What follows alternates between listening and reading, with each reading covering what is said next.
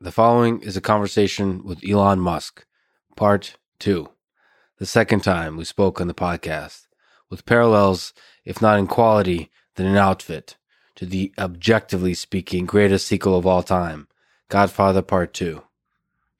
As many people know, Elon Musk is a leader of Tesla, SpaceX, Neuralink, and the Boring Company. What may be less known is that he's a world-class engineer and designer, constantly emphasizing first principles thinking and taking on big engineering problems that many before him will consider impossible. As scientists and engineers, most of us don't question the way things are done. We simply follow the momentum of the crowd.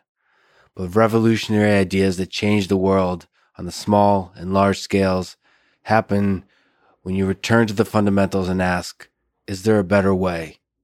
This conversation focuses on the incredible engineering and innovation done in brain-computer interfaces at Neuralink.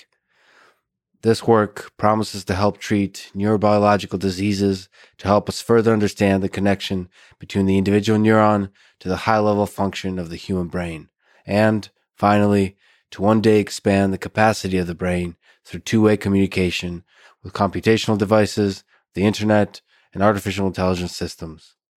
This is the Artificial Intelligence Podcast. If you enjoy it, subscribe on YouTube, Apple Podcasts, Spotify, support it on Patreon, or simply connect with me on Twitter at Lex Friedman, spelled Fridman.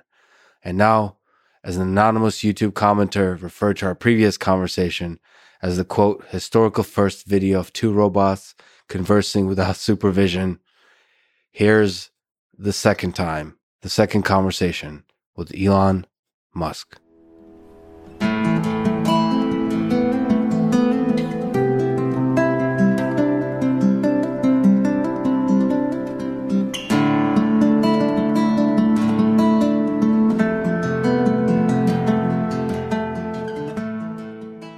Let's start with an easy question about consciousness.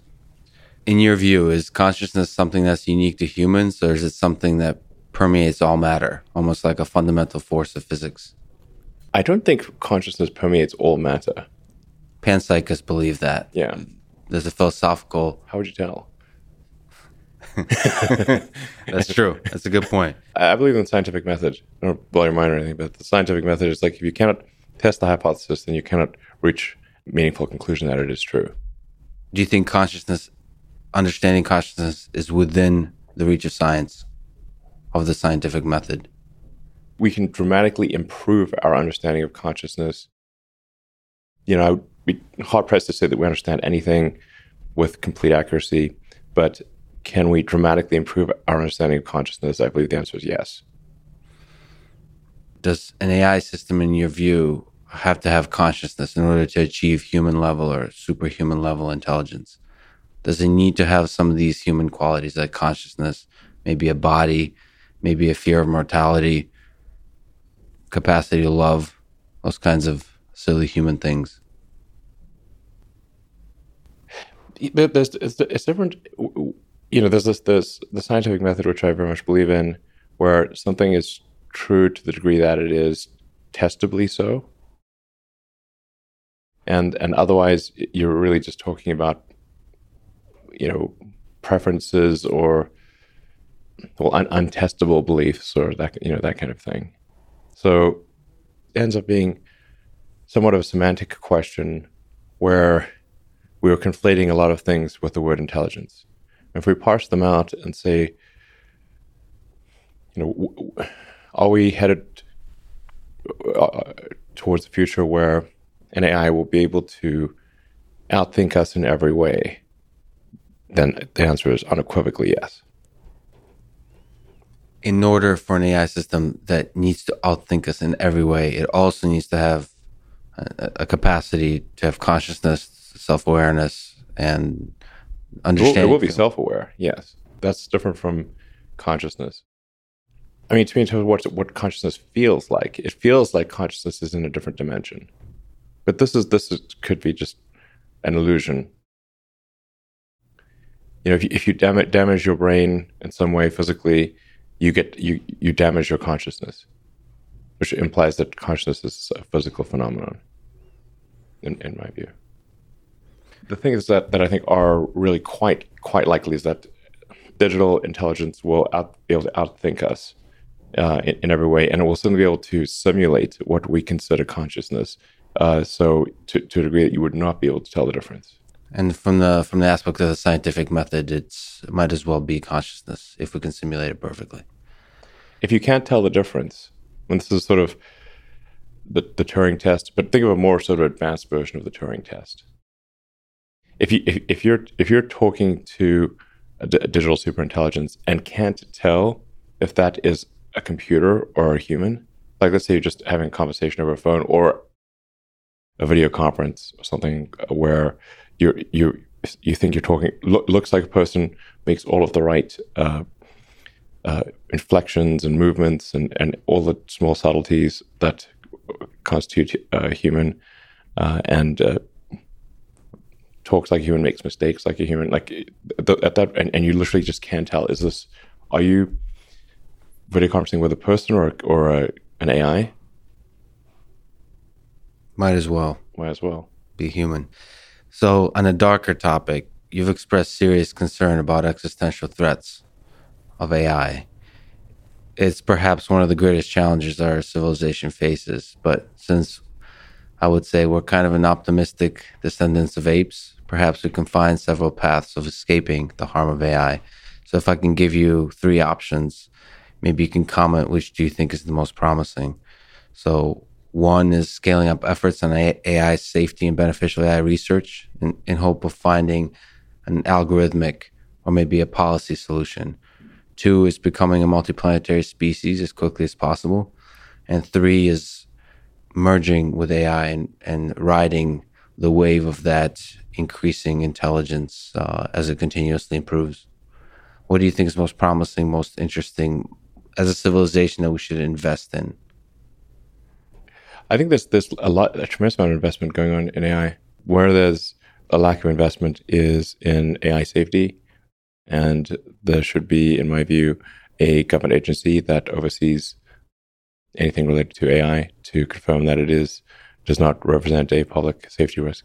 Just as there is a regulatory authority there's like the Food and Drug Administration, there's NHTSA for automotive safety, there's the FAA for aircraft safety. We generally come to the conclusion that it is important to have a government referee or a referee that is serving the public interest in ensuring that things are safe when there's a potential danger to the public. I would argue that AI is unequivocally something that has potential to be dangerous to the public and therefore should have a regulatory agency, just as other things that are dangerous to the public have a regulatory agency. But let me tell you, the problem with this is that the government moves very slowly, and usually the way a regulatory agency comes into being is that something terrible happens. There's a huge public outcry, and years after that, there's a regulatory agency or a rule put in place. Take something like seatbelts. It was known for, I don't know, a decade or more that seatbelts would have a massive impact on safety and save so many lives and serious injuries. And the car industry fought the requirement to put seatbelts in tooth and nail. That's crazy. Yeah. And I don't know, hundreds of thousands of people probably died because of that. And they said people wouldn't buy cars if they had seatbelts, which is obviously absurd. Or look at the tobacco industry and how long they fought anything about smoking. That's part of why I helped make that movie, Thank You for Smoking. You can sort of see just how pernicious it can be when you have these companies effectively achieve regulatory capture of government. The bad. People in the AI community refer to the advent of digital superintelligence as a singularity. That is not to say that it is good or bad, but that it is very difficult to predict what will happen after that point, and that there's some probability it will be bad, some probability it will be good. We obviously want to affect that probability and have it be more good than bad. Well, let me, on the merger with AI question and the incredible work that's being done at Neuralink, there's a lot of fascinating innovation here across different disciplines going on.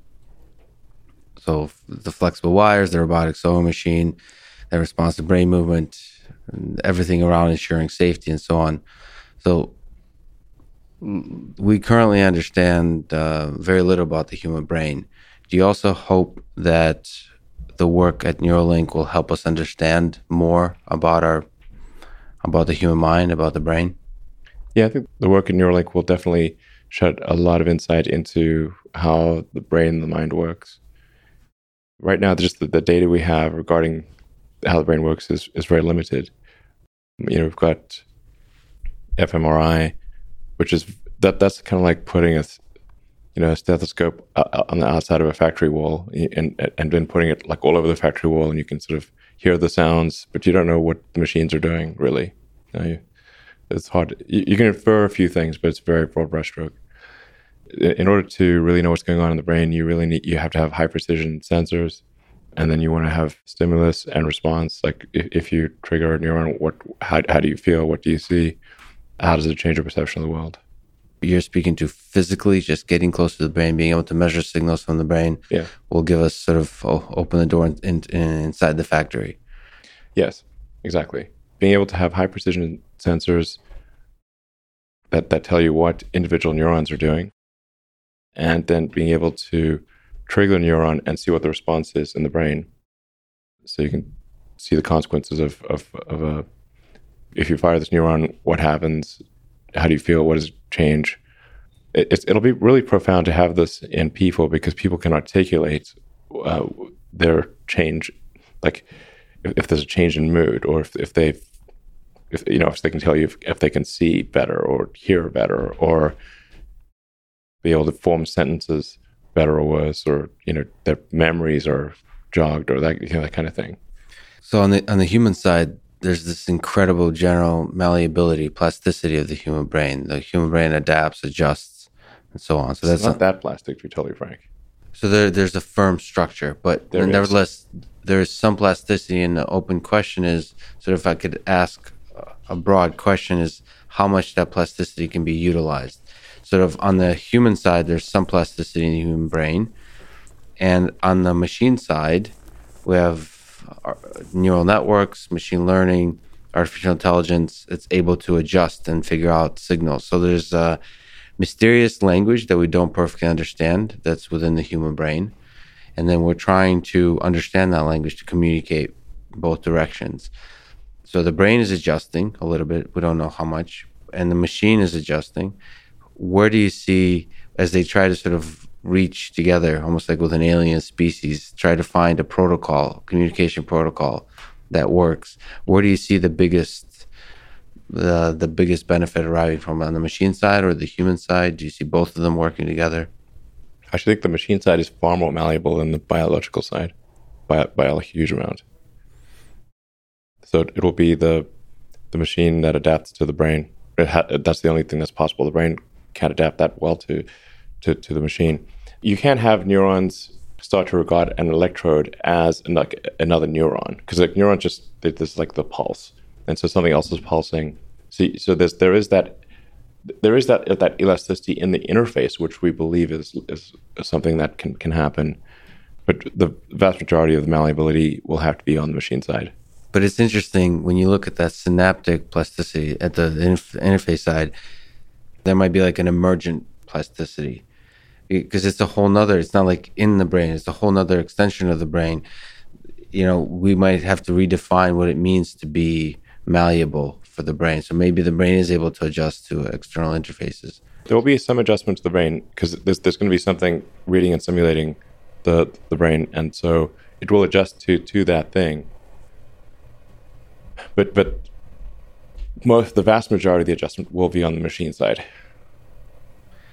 It has to be that, otherwise it will not work. Ultimately, we currently operate on two layers. We have sort of a limbic, like prime primitive brain layer, which is where all of our kind of impulses are coming from. It's sort of like we've got like a monkey brain with a computer stuck on it. That's the human brain. And a lot of our impulses and everything are driven by the monkey brain. And the computer, the cortex, is constantly trying to make the monkey brain happy. It's not the cortex that's steering the monkey brain. It's the monkey brain steering the cortex. But the cortex is the part that tells the story of the whole thing. So we convince ourselves it's more interesting than just the monkey brain. The cortex is like what we call like human intelligence. So it's like that's like the advanced computer relative to other creatures. Other creatures do not have either. Really, they don't have the computer, or they have a very weak computer relative to humans. But it's like it sort of seems like surely the really smart thing should control the dumb thing, but actually the dumb thing controls the smart thing. So do you think some of the same kind of machine learning methods, whether that's natural language processing applications, are going to be applied for the communication between the machine and the brain to learn how to do certain things like movement of the body, how to process visual stimuli, and so on? Do you see the value of using machine learning to understand the language of the two-way communication with the brain? Sure. Yeah, absolutely. I mean, we're a neural net, and that, AI is basically a neural net. So it's like digital neural net will interface with biological neural net,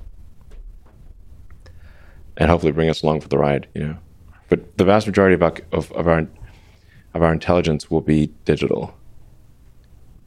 This is think of like the difference in intelligence between the cortex and your limbic system is gigantic. Your limbic system really has no comprehension of what the hell the cortex is doing. It's just literally hungry, or tired, or angry, or sexy, or something. That communicates that impulse to the cortex and tells the cortex to go satisfy that. So then a great deal of like a massive amount of thinking, like a truly stupendous amount of thinking, has gone into sex without purpose, without procreation,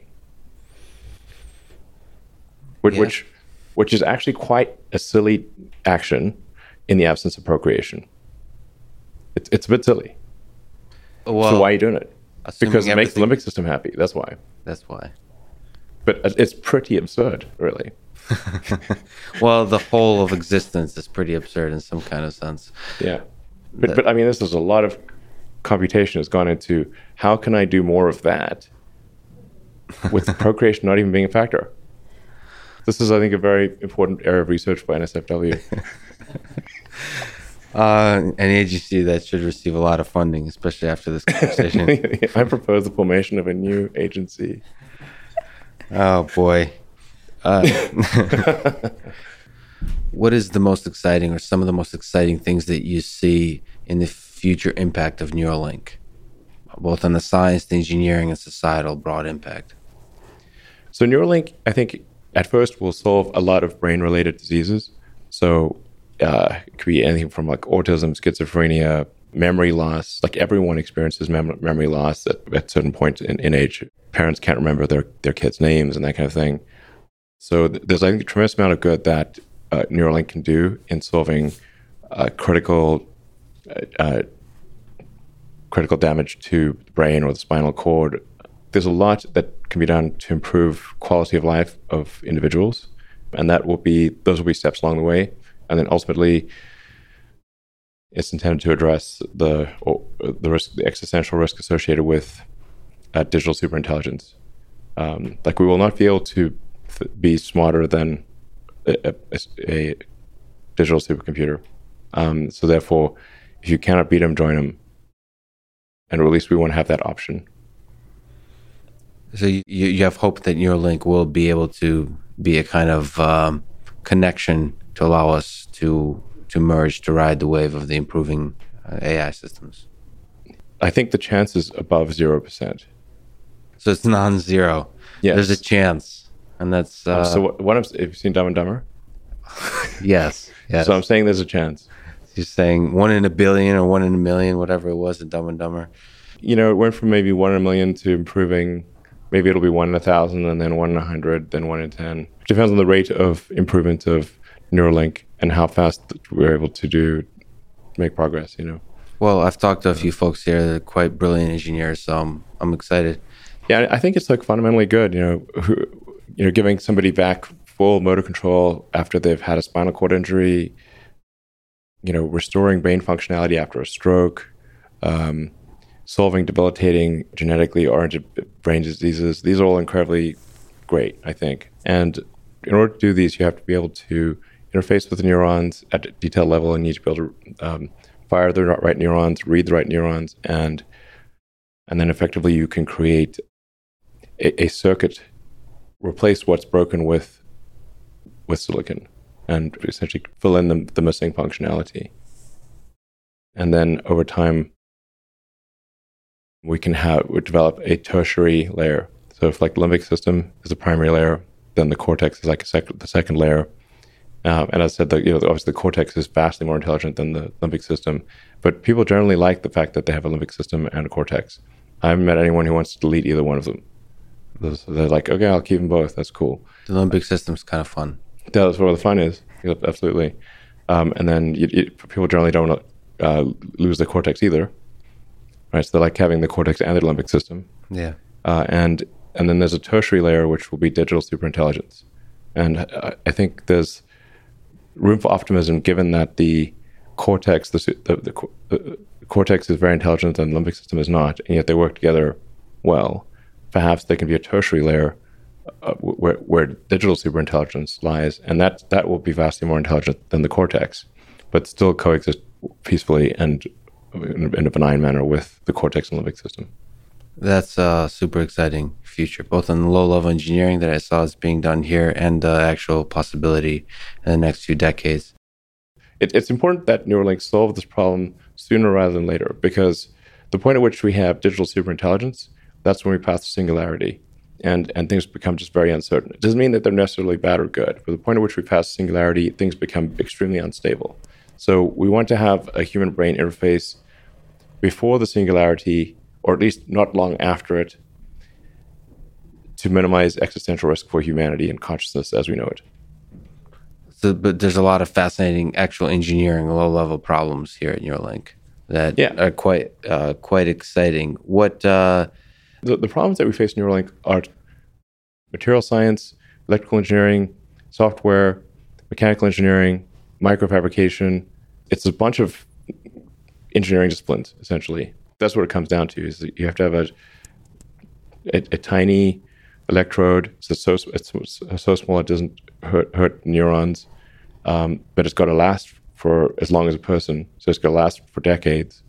And then you've got to take that signal, you've got to process that signal locally at low power. So we need a lot of chip design engineers that are, because we've got to do signal processing and do so in a very power efficient way so that we don't heat your brain up, because the brain's very heat sensitive. And then we've got to take those signals and we've got to do something with them, and then we've got to stimulate the back to so you could bidirectional communication. So if somebody's good at material science, software, mechanical engineering, electrical engineering, chip design, microfabrication, those are the things we need to work on. We need to be good at material science so that we can have tiny electrodes that last a long time.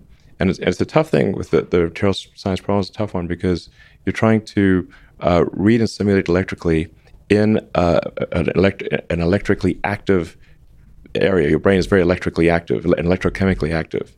So how do you have, say, a coating on the electrode that doesn't dissolve over time and is safe in the brain? This is a very hard problem.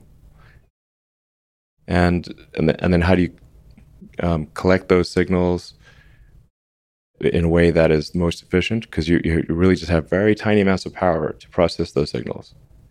And then we need to automate the whole thing so it's like LASIK. So it's not.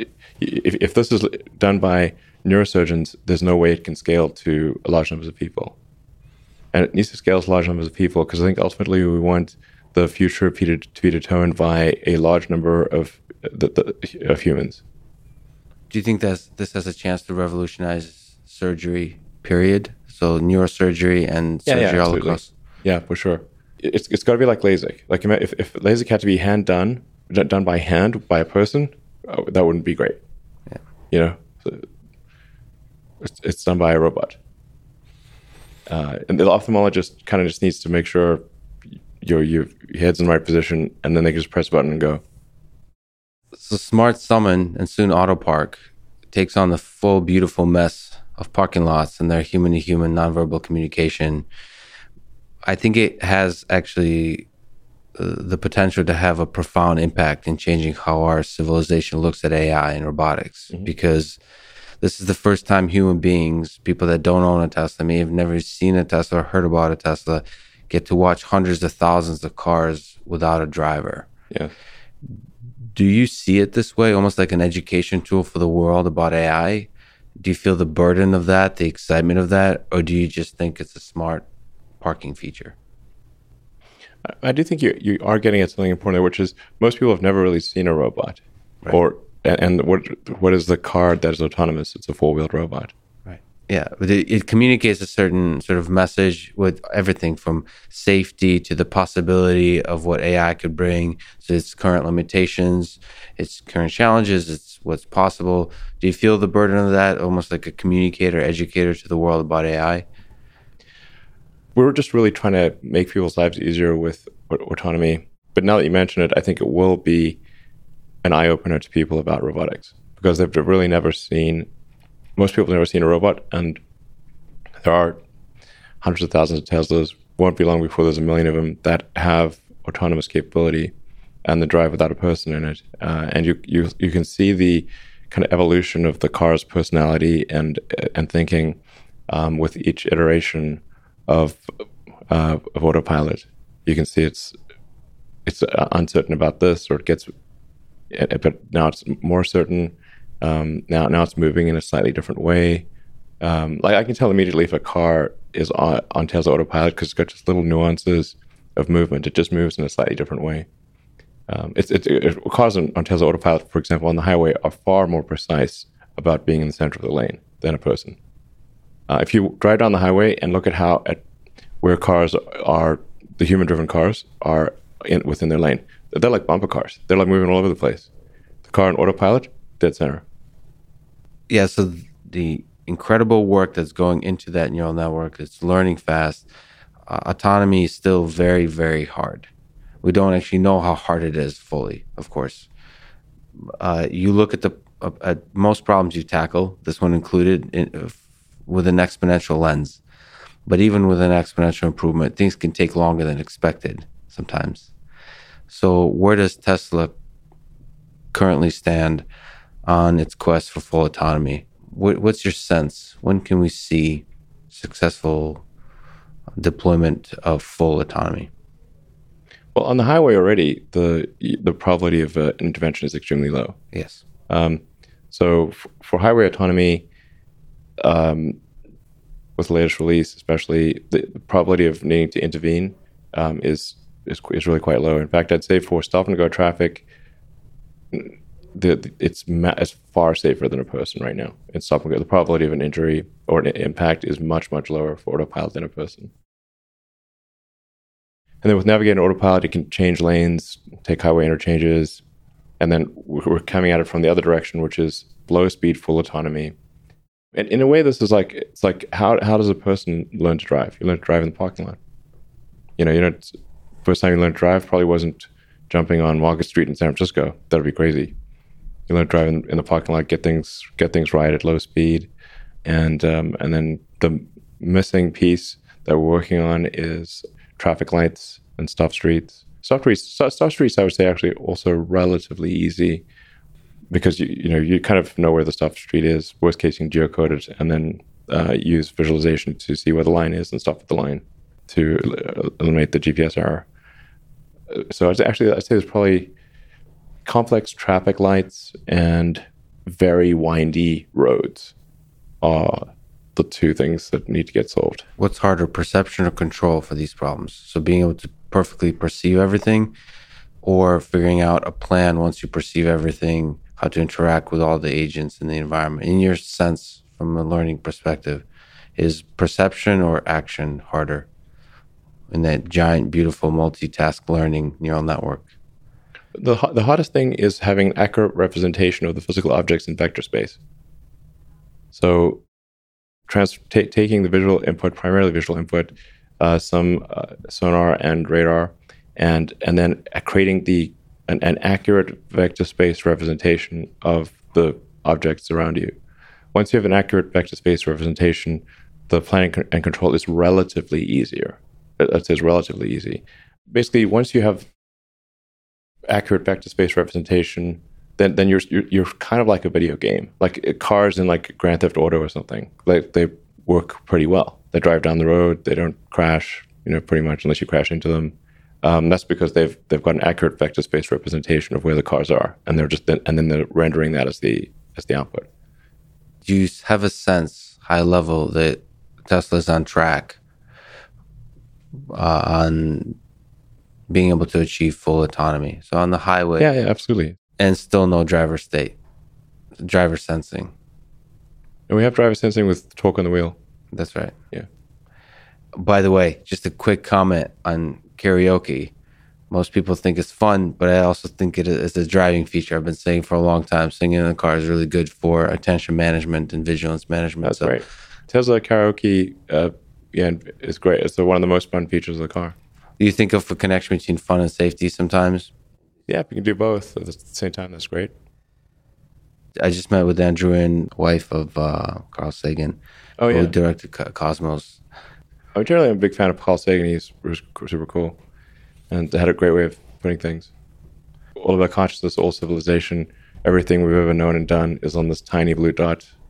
People also get too trapped in their like squabbles amongst humans, and there's not think of the big picture. And they take civilization and our continued existence for granted. They shouldn't do that. Look at the history of civilizations. They rise and they fall. And now civilization it's globalized. And so civilization, I think, now rises and falls together. There's not geographic isolation. This is a big risk. Things don't always go up. That's an important lesson of history. In 1990, at the request of Carl Sagan, the Voyager 1 spacecraft, which is a spacecraft that's reaching out farther than anything human-made into space, turned around to take a picture of Earth from 3.7 billion miles away. And as you're talking about the pale blue dot, that picture, the Earth takes up less than a single pixel in that image. Yes. Appearing as a tiny blue dot, as pale blue dot, as Carl Sagan called it. So he spoke about this dot of ours in 1994. And if you could humor me, I was wondering if in the last 2 minutes you could read the words that he wrote describing this pale blue dot. Sure. Yes, it's funny, the universe appears to be 13.8 billion years old. Earth is like 4.5 billion years old. In another 500 million years or so, the sun will expand and probably evaporate the oceans and make life impossible on Earth, which means that if it had taken consciousness 10% longer to evolve, it would never have evolved at all. Just 10% longer. And I wonder how many dead one-planet civilizations there are out there in the cosmos that never made it to the other planet and ultimately extinguished themselves or were destroyed by external factors. Probably a few. It's only just possible to travel to Mars, just barely. If G was 10% more, wouldn't work really. If G was 10% lower, it would be easy. Like you can go single stage from the surface of Mars all the way to the surface of the Earth, because Mars is 37% Earth's gravity, thereabouts. We need a giant booster to get off Earth. Channeling Carl Sagan. Look again at that dot.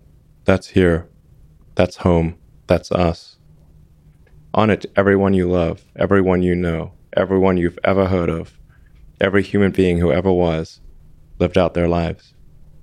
The aggregate of our joy and suffering, thousands of competent religions, ideologies, and economic doctrines, every hunter and forager, every hero and coward, every creator and destroyer of civilization, every king and peasant, every young couple in love, every mother and father, hopeful child, inventor and explorer, every teacher of morals, every corrupt politician, every superstar, every supreme leader, every saint and sinner in the history of our species lived there, on a mote of dust suspended in a sunbeam. Our planet is a lonely speck in the great enveloping cosmic dark. In our obscurity, in all this vastness, there is no hint that help will come from elsewhere to save us from ourselves. The Earth is the only world known so far to harbor life. There is nowhere else, at least in the near future, to which our species could migrate. This is not true. This is false. Mars. And I think Carl Sagan would agree with that. He couldn't even imagine it at that time. So thank you for making the world dream. And thank you for talking today. I really appreciate it. Thank you.